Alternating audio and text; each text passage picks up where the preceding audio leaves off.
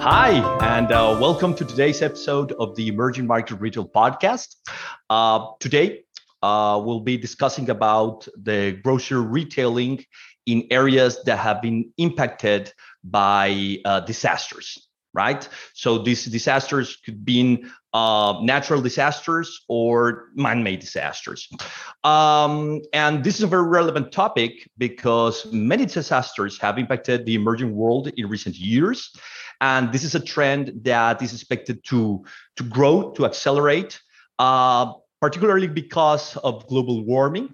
So now we have more floods, droughts, and extreme weather conditions. And also because of, let's call it, a volatile geopolitical situation in many countries. In other words, conflicts. So, Rafa, why don't you drive us through a few key points about this topic? Yes, of course.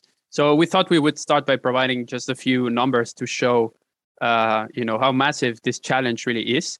So if we talk about war, 60% of the developing world is currently facing a war. So there is organized violence in 49 countries, and there has been an average of 20 civil wars at each point in time since 1989, right? So these are really massive and staggering numbers. Now, estimates suggest that 235 million people need immediate access to food aid. This is a 40% growth in 2021 with respect to 2020. And, this is, of course, largely driven by the COVID pandemic and the challenges that it really generated. So today, there are more than 68 million people that have been displaced by these disasters, with this number, of course, growing given the recent challenges that we've seen in Ukraine and in Ethiopia, just to name a couple of examples, with more than 25 million refugees worldwide. So Camilo, perhaps you can tell us a little bit about the supply chain and the different actors involved. Of course. So basically, we have, let's say, two sides. So on the left-hand side, we have the donors, of aids, funds, and people that are willing to help in these situations. And on the other side, let's say the right-hand side, we have the beneficiaries that could have been like the refugees or the victims of natural disasters. And there are other entities, other parties involved in this ecosystem, such as local governments, such as media, companies, the private sector plays a key role here. The local community, these micro firms that start adapting also in order to be part of the supply chain, and at the end of the day, ensure the flow of goods to the people in need. A very challenging part of these, let's say, humanitarian operations is that these organizations require more aid. And just to give you an example, 55% of the requirements on average go unmet. Okay, so if you are listening or watching this episode and you want to help, please do it. Okay, whenever a disaster comes. And also a very important, let's say, fact to reflect on is that 75% of the expenses in these operations go to the supply chain, are incurred in transportation, in storage, in handling, and the distribution of these type of goods, right?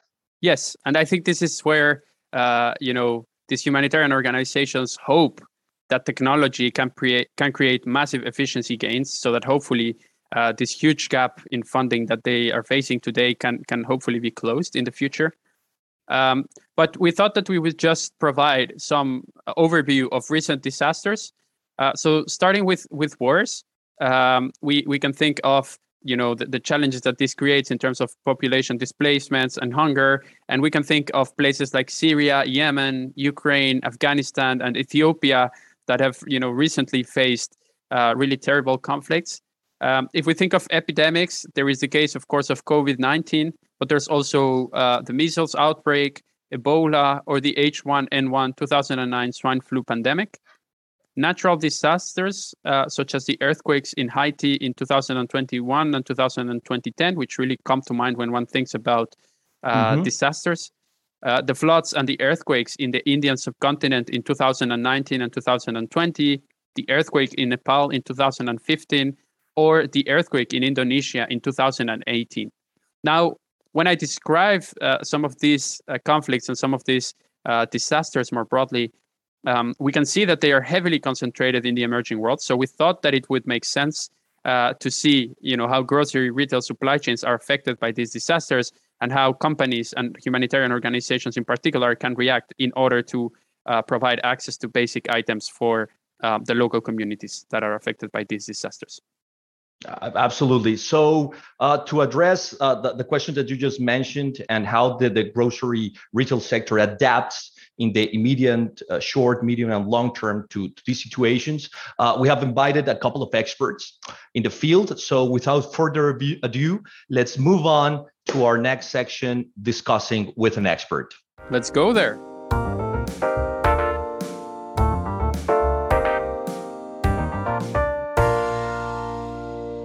All right, welcome back to the Emerging Market Retail Podcast. Today, we welcome Professor Maria Besiou, who is a Dean of Research at Kuehne Logistics University, and Ph.D. candidate Navid Mohamadi, to discuss grocery retailing in disaster-stricken areas based on their detailed knowledge of the humanitarian logistics field, including their recent publication in Production and Operations Management Journal called Impacts of Pandemics on the Humanitarian Retailing Operations, a Vouchers Case. We will be discussing how supply chains in emerging markets react to multiple types of disasters, including wars, natural disasters, and epidemics.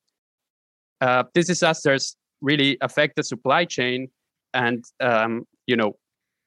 countries and companies within these countries have to react, taking different strategies. For instance, sending the items to the disaster areas, or using the local communities in order to procure the items that are needed within the disaster zones. So Maria, recently we have all been very attentive to the delicate situation in Ukraine. However, we know that today many regions in the emerging world are currently undergoing several types of wars. So more broadly, how are grocery retail supply chains affected by wars, and how those wars further affect grocery retail supply chains in neighboring countries, for instance, as a result of refugee flows or price fluctuations in commodities? Thank you, Rafael. I think it's a very interesting question. And also you gave a very nice introduction, right? So maybe I can add first some things on the introduction and then go into the main question. Actually, Red Cross, the International Federation of Red Cross and Red Crescent Societies, they say that on a single day, they operate disaster response programs in 60 different countries around the globe. In most of the cases, the public, we are not the audience, we are not aware of the 60 different places, right? Some of them may be affected by man-made disasters, conflicts, like the unfortunate case of Ukraine. Others may be affected by natural disasters, like floods or hurricanes, earthquakes, etc. And of course, all of us, unfortunately, the last 2 years, we know very well the impact that the epidemics can have on the supply chains. Now, there are two aspects when it comes to what needs to happen when a disaster strikes. First of all, we have different organizations that they need to respond in order to make sure that they satisfy the needs, that satisfy the demand. From the other perspective, we have organizations that they need to operate the supply chain. Now, when there is a disaster, the supply chain will break. First of all, because infrastructure may be affected. And this may happen both in the case of natural disasters, but also in the case of man-made disasters. Then, case of people like smallholder farmers or retailers that are active in these places, their operations will also be affected. They will not be able to go to their farms for a while, right? They may not be able to go to their retail shops. First of all, they have to take care of their families. And that will definitely reduce the local supply, especially for a while. Now, from the other perspective, the international supply will also be affected because there will be many different humanitarian organizations that will try to procure items that are needed. If we think of the pandemic that happened and try to remember what was happening the first couple of months during the COVID-19 outbreak, Was it easy to find medical equipment, masks? Not really, right? Why? Because all the countries, all the people, all the population started panicking, and they wanted to buy as more items as they could. Not really thinking about what are the real needs, but more with deep concerns about the future, how the future would look like. Now, you mentioned in your question that there are different types of disasters, right? And if I would like to elaborate a little bit on how these different disasters affect the supply chains, I would say that typically the most difficult disasters to respond to are the man-made disasters. First, because you have a lot of refugees, a lot of the local population that they don't feel safe anymore, right, in the places where they live. Ukraine is a very good example. We also have Ethiopia, Tigray. We know what is happening there. There is a big percentage of the population that also lives. And of course, Syria. Everybody is aware of the Syria migration crisis and also how this affected Europe and the European Union in general. So, first differentiator when it comes to man-made disasters is the refugee crisis that you have. Of course, that is very bad for the local population, but for the neighboring countries, from one perspective, it limits a lot their capacities, right? Because these people have needs that they need to be satisfied by the regional capacity. From the other side, it also creates some kind of opportunities, let's say, right, to develop. If their markets are strong enough, or if they get enough international support to build local markets, then they can also support better not only the refugees, but also the local population. This is the first differentiator when it comes to man-made disasters versus natural disasters. The second is the funding. In most of the cases, especially when it comes to the private people like us, right, and not the institutional donors, we feel much better to donate money to natural disasters because we feel that everybody can be affected by an earthquake. Whereas in most of the cases, especially for conflicts that take place within one country, we feel that there is a part of the population that is causing this conflict. And we are not so happy to donate money for this. Ukraine is a little bit of a different example because we have a different country that invaded into Ukraine. Got it. So, Navid, Maria just described, and thank you for doing that, Maria, described very clearly what are the main challenges when a disaster happens, right? In particular, the case of the Ukraine, up to date, around 10 million people have been forced to flee their homes, right? Of those, like around 4 million have crossed the borders to neighboring countries, particularly like half of them into Poland. And the other 6.5 million are just, have been like displaced within the country, right? So in terms of the supply chain, can you tell us how this grocery retail works within these refugee camps in these countries, right? In these or in disaster areas, and also what are some of the emerging trends that humanitarian organizations are trying to deploy, to implement, to facilitate, the flow of goods? Because Maria you made clear that this is like the goal. The ultimate goal is to ensure the flow of goods, right? When organizations take over the supply chain and organize it, right, and with the local communities in order to supply. So can you please tell us a little bit about that, about making these acquisition more with more dignity for these people that are in these facing these problems? Yes, of course. Thank you very much for the question. This is indeed very interesting. I would like to elaborate a bit that traditionally humanitarian assistance were mainly providing in-kind assistance to affected beneficiary people in need. What do I mean by in-kind is that usually these humanitarian organizations used to procure products either from other countries or either from the same country or neighbor countries, trying to pack these products into single per person or per family packages and then transport it to the affected community camp, as you call it, refugee camp, and then try to distribute these assistance among refugees. This was perfect, and still this is a very dominant type of assistance already, depending on different cases, different situations. But there has been a trend from the last decade, let's say, toward changing the assistance, the type of assistance, toward cash-based transactions or cash and vouchers assistance, in which humanitarian organizations provide beneficiaries with type of e-cards, e-vouchers, cash in some cases, or even paper vouchers, and at the same time contract some local retailers because they want these beneficiaries be able to redeem their vouchers in specific stores, right? They want to make them enable to purchase what they're willing to. And this was a big next kind of assistance, type of assistance that came through, which, because at the same time increase the dignity of the beneficiaries, empowers the beneficiaries with the power of choice, gives them ability to choose what type of products they want to use, whether they want more rice or whether they want more other products, right? Especially talking about, in this case, specifically food.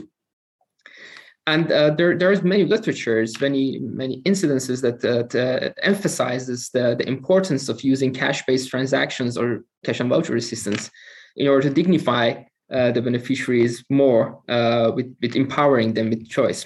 But the limitation that comes with the cash and voucher assistance is that you already need to have some kind of retail stores that to earmark those vouchers and enable the beneficiaries to go there and purchase their needed product. So if you don't have retailers, or if the retailers has been affected by natural disasters, or if the community is so small that no retailer has initiated their store already there, then what do you do? Basically, it sounds that it is impossible to use this kind of assistance anymore. And recently, World Food Program started an initiative called Retail in a Box, where in our paper, actually, we are the first to introduce this initiative as some amazing tool to make it possible to implement cash and voucher assistance with a lot of benefits in places that has never been possible. What they do usually, they try to bring infrastructure or help the retailers to build their own stores in that area by assuring them that they're going to have enough demand to get refund, to basically make money out of it. And at the same time, beneficiaries get access to a closed retail stores that they haven't had before. And humanitarian organizations reach out to the people with this kind of assistance that dignified them more, which wasn't possible before. And it looks like a very much win-win-win situation that looks amazing. This is quite interesting, Navid, what you are describing, very illustrative, because when there is a disaster, as an spectator, you are less just like hoping for the best, but you don't know what's happening in the black box. People is donating or sending, items like food. I remember the case in 2017 in Mexico City. We had an earthquake. I was there, and there were even like at the beginning problems because everybody was sending a lot of food. But this food wasn't like cooked. So then people like, thank you for the rice, but I cannot have it. I need prepared food. So then people start sending prepared food, but it was so much that it started to rotten, right? So I think that in the case of the humanitarian side, we humans, we want the best and we want to support, but we don't know how to do it and how to let's say make all these efforts count in the best way possible. Now, Maria, I would like to maybe you can help us understanding what is the difference between the commercial retailing, before and after a disaster, and also the different, like, I don't know if you have mapped that, but the different like stages, so the let's say the first shock, what happens in the left hand side of the supply chain, the right hand side, in terms of the supplies for the consumers, and then in the midterm, and then in the long run. I think that there is very often the misperception, and if we think what happened with COVID-19, etc., right, that the population in countries like in Germany, so in developed countries, will operate in exactly the same way like population in refugee camps during COVID-19. And this is definitely a misperception. Why? Because when we live in developed countries, and there are the different retail shops, right, that are close to us, we have enough money to use them exactly in the way that we want. For example, if we're afraid that we get pasta or rice or potatoes or toilet paper, it's our decision. It's nobody else's decision. If we think now about population that live close to the borders of poverty, which is very often what happens in some developing countries, right? Or population that actually they don't have money on their own, like refugees. Refugees are not working, they don't have a stable income. These people, they cannot really just go to a retail shop and say, okay, I will buy whatever I want now. They will think about the needs. They will think about their basic needs and the needs that they have right now, or the needs that they're going to have tomorrow. So all of these hoarding effects, right, and we have seen very often in developed countries, they don't take place in these different types of environments. The people will go there and just buy what they need, and items that they can use right away. Camilo, you actually gave a very nice example of what happened in the earthquake in Mexico, right, in Mexico City some years ago. Of course, this is not only the case of the Mexico City. When there is the first days, the first actually couple of weeks after a big disaster, the people cannot just cook, right? They need food that is ready to consume. Food with a lot of calories that in any other case, it will not be the healthiest food that we can think of, but food that will give them enough energy throughout the day. If they only manage to eat something once per day and something very quick, something very small.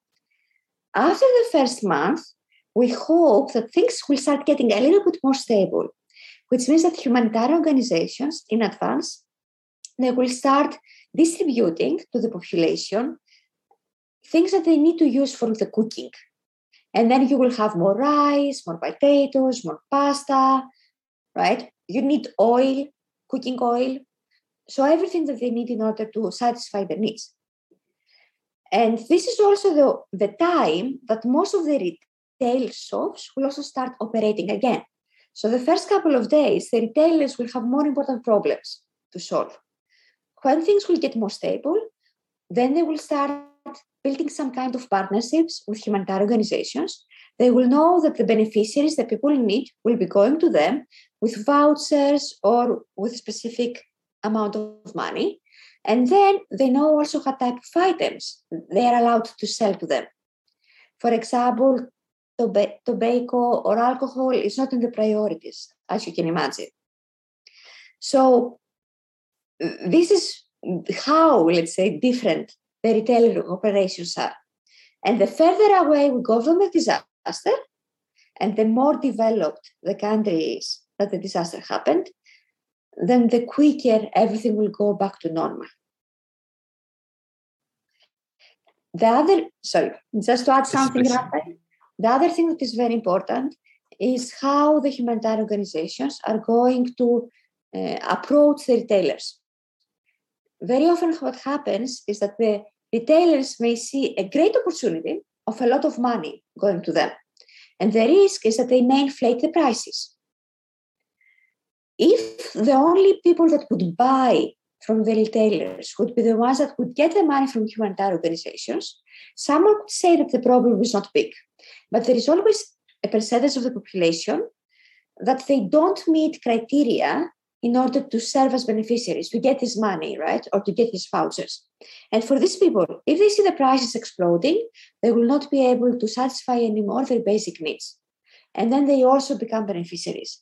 And this is something that we need to be very careful of when it comes to retailing operations in humanitarian environments. Thank you, Maria. So I mean, you've already mentioned like a few initiatives that can be undertaken by the different players in this supply chain, but perhaps you can tell us a little bit more about like how retailers would usually react. So we know in emerging markets, for instance, a lot of the retail is conducted in these small informal stores, right? So perhaps there the role would need to be assumed by the manufacturer. So perhaps you can tell us a bit more about different initiatives that can be undertaken in order to, let's say, respond throughout these different stages of the disaster. So usually what happens with the humanitarian supply chain is that it's a mixture of a push-pull supply chain. So that in the first phase of the disasters, we have what we call push. So we'll try to push in the country, in the region that the disaster happened, as more relief items as possible. Of course, there is always the chance that what will happen is what Camilo described earlier, that what we will be sending in the area of disaster will be donations that are definitely useless for the local population, or even dangerous, because if the food items are expired, or if the medical items are expired, or if the language of the guidelines of the medical items is different from the one of the local population, you can easily imagine what will happen if the people will get in their hands these specific items. Now, in the first phases, in the first couple of weeks, it's the global manufacturers, of course, in collaboration with the donors, in collaboration with the humanitarian organizations, that will be the ones to push these items. Depending on the size of the disaster, if it is one that focuses on in one country, it will be easy, more or less, to satisfy the needs that we have. In the case of COVID, it was a global phenomenon, and that's why it was difficult actually to have all the items that we needed. After the first couple of weeks, the local retailers will be able to start operating again. There would be always the option to continue procuring items internationally. But in this case, we would not be able to also empower the local economy, empower the local population. And this is really bad, because if we just procure items from outside of the country, how can we help the local population start building a better life quality again? The goal always of the humanitarian organizations is that when they will leave, when they will exit the country, the level of quality of the local population will be the same or better than the one that they had before. And this cannot be really built if we only use international supplies, if we only use international human resources that come into the place of the disaster. And that's why nowadays there is a lot of pressure for localization. What we call localization is building a stronger local infrastructure, making sure that there is better education in the different countries in order for the people, the local people, to be able to know how to respond, to be able to work for the humanitarian organizations when a disaster will happen, both local ones and international ones. Also, these people will be the ones to work for the government, right? Which is always a key player when it comes, for example, for customs, importation, exportation of items, the different regulations during the disaster response. And that's why we put more emphasis on the localization, what we call localization. So another question is, what are some of the key innovations that are being developed within humanitarian supply chains in emerging markets as it relates, for instance, to, well, you've already mentioned a lot about retail operations, but perhaps on the side of financial management, information flow. So for instance, what new technologies are being developed? I know that there's a tension between the use of systems that would be commonplace in commercial supply chains and what is really needed in the humanitarian supply chain. So perhaps you can give us a perspective into the technologies that are needed within the supply chains. Maybe I can say a few words here. It is a bit hard to talk about really huge technologies because we talk about like developing countries, like a limited number of beneficiaries in different camps located in different places. Usually the main aim is bring food to these people, right?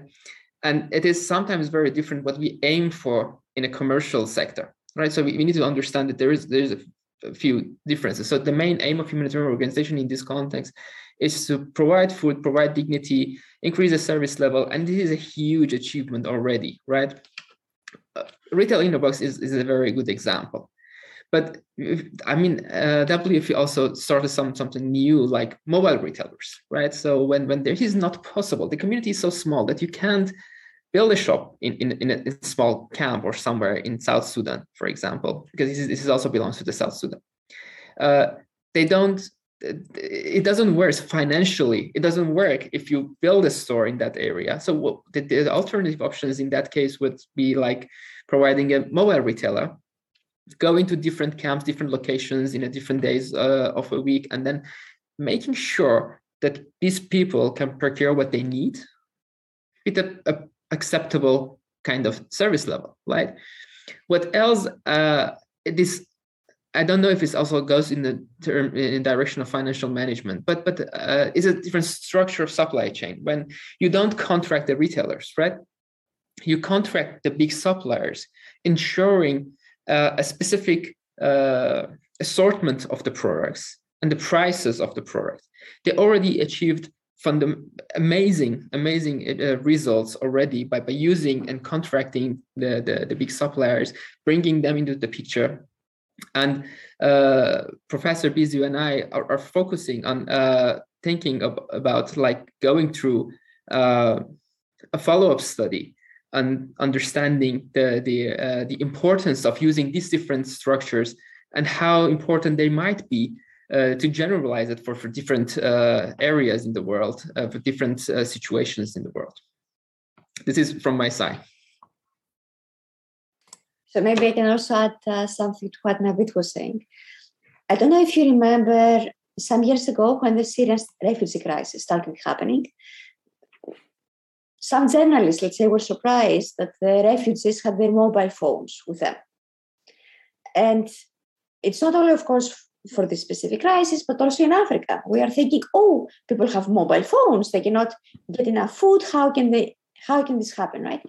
But actually, when it comes to mobile phones, mobile transactions of money, developing countries are much more advanced than developed countries, because this is the way that they can actually get the money that they need in remote places in order to buy the items, to procure the items that they need. So this is definitely a very important technological advancement. Now with the COVID-19, actually more and more drones have been used a lot, also in order to make sure that we have fast delivery of blood samples, right, especially in remote locations. GPS systems, tracking systems are used more and more in order to make sure that also you reduce cases of corruption, theft, which is also what Camilo asked a little bit earlier. However, all of this technology, we need to use it with precautions. Imagine if you're in a case of a man-made disaster, like the case of Ukraine now, right? And the population sees a drone flying above their heads. Is it a drone that is coming from the enemy, or is it a drone that is coming from a humanitarian organization? We always need to be very careful about how we use technology. Yeah, absolutely. You know, there's always the risk, but technology definitely can help. You know, let's say mitigate all the challenges in the supply chain. And I was thinking of the case in the Ukraine of Starlink. So the infrastructure of comms was destroyed. So then, you know, Mr. Elon Musk decided to open Starlink for everyone, and now if you have a mobile device, then you can receive, of course, communicate messages. But also, I was thinking of maybe receiving the vouchers if you're in the zone, and also where you can redeem these vouchers, where you can, this is specific stores that maybe are part of the program, because not all of them will be the case, right? I have one final question, and it's regarding the case in which these humanitarian organizations hire the suppliers, let's say CPGs, in order to distribute the goods to the retailers, in this case nano stores. But what happens once that aid is depleted? It's discontinued. What happens with the retailers? Do you have evidence of the, let's say, survival of these stores? I mean, once that is taken away. I think this is one of the big questions that usually comes with the retail in a box, right? Because you build a store, you spend some money in the infrastructure, and then you try to provide service to some beneficiaries, and it wasn't before, right?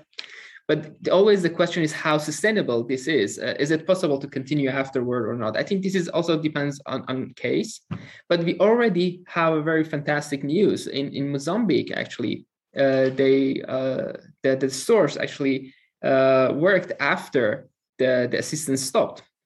So now they're working in an area that there was no store at all, and now they're making money, providing service to people in the area, and it shows that there is some add-on to the local community in terms of financial and also in terms of service, which is possible via these cash-based transactions that brings value to the area. Of course, some people work in these stores, some people get jobs. So of course, there is a new distribution. Some people need to bring food to these retail stores. And all these things really has added value to the local community. And yeah, the fantastic news is we already have one perfect example in Mozambique that stores right now operating. Got it. Okay, so Maria, Navid, thank you very much for your time. This has been an amazing discussion. Congratulations for your research and for all these crucial things that you are doing in KLU in order to tackle, these challenges that, as you pointed out, in the case of disasters of the two types, are increasing.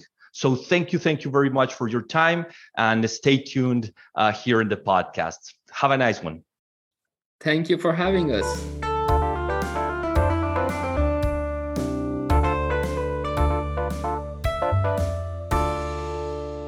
All right, so welcome back to the Emerging Market Retail Podcast. Professor, after this fascinating conversation that we just had with Maria and Navid, we touched on so many different elements during the discussion, such as the different types of disasters, how funding affects the supply chain, the role of different actors, and the medium and long-term goals that humanitarian organizations are now trying to achieve through localization. So what are some of your takeaways, and where do you see interesting opportunities emerging for practitioners and researchers? Yeah, so I think obviously Maria Besiou, she's a world-class researcher in this domain, right, of providing the humanitarian aid. I think, let me take the angle of retail, right, because the topic of our podcast is retail, and I think there are a number of interesting opportunities around. First, I think if you look at the retail landscape in emerging markets, this retail landscape is extremely fragmented. We often talked about this. This leads to additional cost in terms of distribution and supply chain. It leads to proximity and actually convenience for the citizens living there.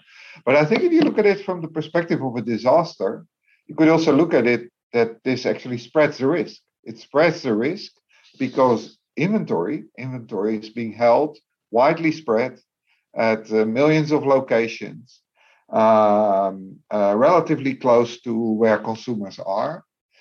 So I think this is one element that actually could be a strength in a disaster.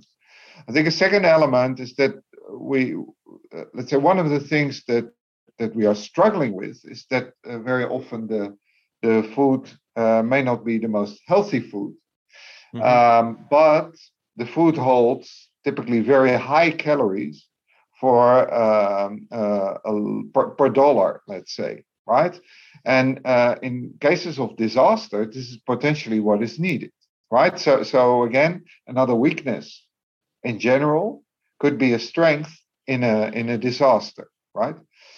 Where I think, and maybe the third element is that in emerging markets, we know that consumers, they don't tend to stock up a lot, right? So they buy a lot, also in small quantities, just because they tend to be cash constrained. And again, that normally causes difficulties. But Maria gave the example where she said, well, if you have a disaster in a developed country, everybody will just buy the entire supply chain empty. And that leads to actually a very poor allocation of scarce resources.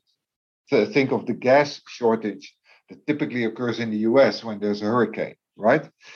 And this won't happen in developing countries. So this is maybe a third element, which is a difficulty and something that requires specific attention in normal times, but that in times of disaster could actually work out. So I think these are all opportunities.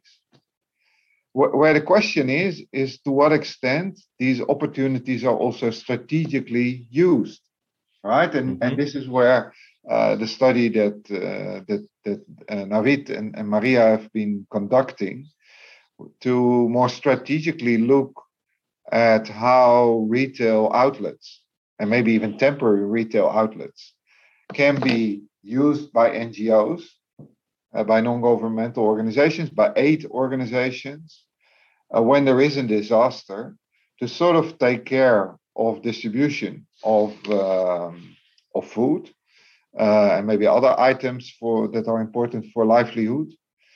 And in a sense, then also let the local market do their work rather than sort of pushing things down, right? And I think the project that Maria and Navid have been doing is really cool there, but it is also probably still one of very few examples where this is still happening. Here at Tilburg, we also have a lab that does quite a bit of work in humanitarian relief, the Zero Hunger Lab. But I think the difference from the lab that Maria is leading at KLU is that the lab here doesn't necessarily look at disasters, but general conditions of poverty and how to lift people out of poverty such that they can attain food. And this is also where retail plays a very, very important role, right? So also over there, you can see this linkage. When we tend to think of food shortages or other things, we tend to think of disasters like drought, for instance. But in the developing world, there's actually a share of the population that more or less permanently has a shortage of good nutrition. Right, Professor. So imagine a scenario. Imagine that I am a manufacturer of food items, like in Poland right now, right?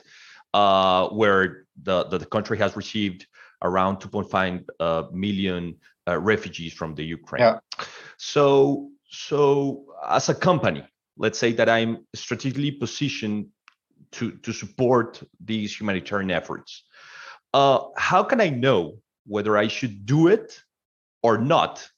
Because of, let's say, a new demand. So there's a new demand that I should maybe serve, knowing that is not permanent. But on the other hand, what you are mentioning, that aid is coming, so now there are more commodities in the market. So what would you recommend practitioners to do in this case? Yeah. Difficult question, Camilo. It's I to be honest, I don't have very good view on what's happening on the ground at this point in Poland in terms of supplies. I think one thing that is probably relevant to realize is that Poland is doing unbelievable. The Polish population is doing an unbelievable job in receiving these refugees in their homes, in shelters, etc. But in terms of goods flows, they're part of Europe, right? So my guess is that the European market still is largely functioning, and with the exception of a few commodities that are sourced in Ukraine, there is in general no shortage here, right? And the infrastructure is in place. Companies have their supply chains in place, so there's probably rearranging. If you think already, Germany is 2.5 times the size of Poland in terms of population. So I think there will be rebalancing there, and I think that's very different from if you are in the middle of a conflict zone where refugees end up in a very difficult circumstances. So I think if you take the Ethiopia conflict, right, which is still there, and there are many refugees from Ethiopia that have gone across the border to Sudan, from the Tigray region. Yeah, I think over there it might be quite a challenge to keep these supply chains working. In Europe, 40 million in Poland, 450 million in the European population. I would guess from a food perspective, we should be able to get this supplied. And that means individual entrepreneurs or individual companies, coming back to your question, they may need to reposition some things in terms of how they serve the market. My guess would be that apart from the normal inflation that we're now seeing in Europe, we should not see excessive price increases because competition is still there. And because my guess is that societally this will be deemed unacceptable in the European context. Professor, so Maria and Navid, I think described, in a very thorough way, the massive complexities and difficulties in this supply chain. So my question is, how can researchers incorporate such a massive complexity and still derive insights that are truly valuable and actionable for practitioners? And on the other hand, what can practitioners learn from researchers, and what can they do to facilitate this process? Yeah. I think that, let's say, if you look at this whole area of humanitarian logistics, about what Maria is doing and what my colleagues here in the Zero Hunger Lab at Tilburg are doing, is that there is a tradition of working very closely together with NGOs and in applying actually quite advanced analytics there. So, for instance, my colleagues here at Tilburg, they have been working together with the World Food Programme to optimize the allocation of scarce food in such a way that they optimize at the same time the mix of nutrition. So if you think of beans, rice, etc., in order to have the various nutritional components in a balanced diet, to optimize this at the same time and simultaneously with optimizing the logistics and the distribution, since they will have different requirements in terms of storage, they will originate from different sources, etc.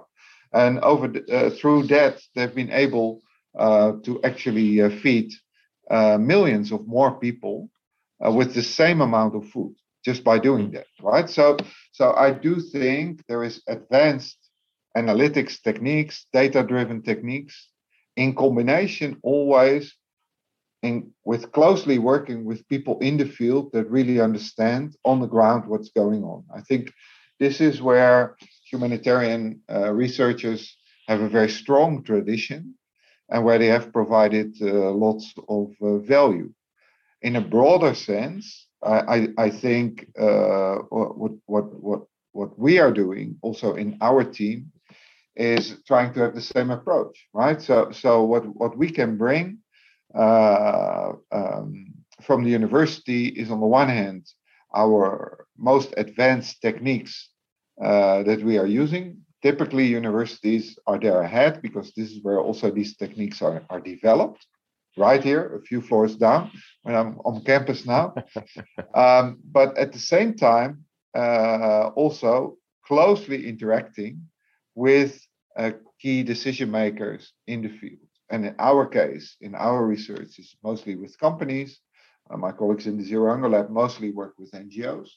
But I think in that collaboration, by being open, by being appreciative, and by sharing, I think sharing of data and sharing of insights is really crucial. And with that, we can accomplish quite a bit.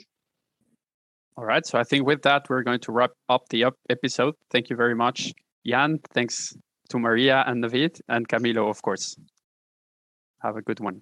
See you guys. Bye-bye.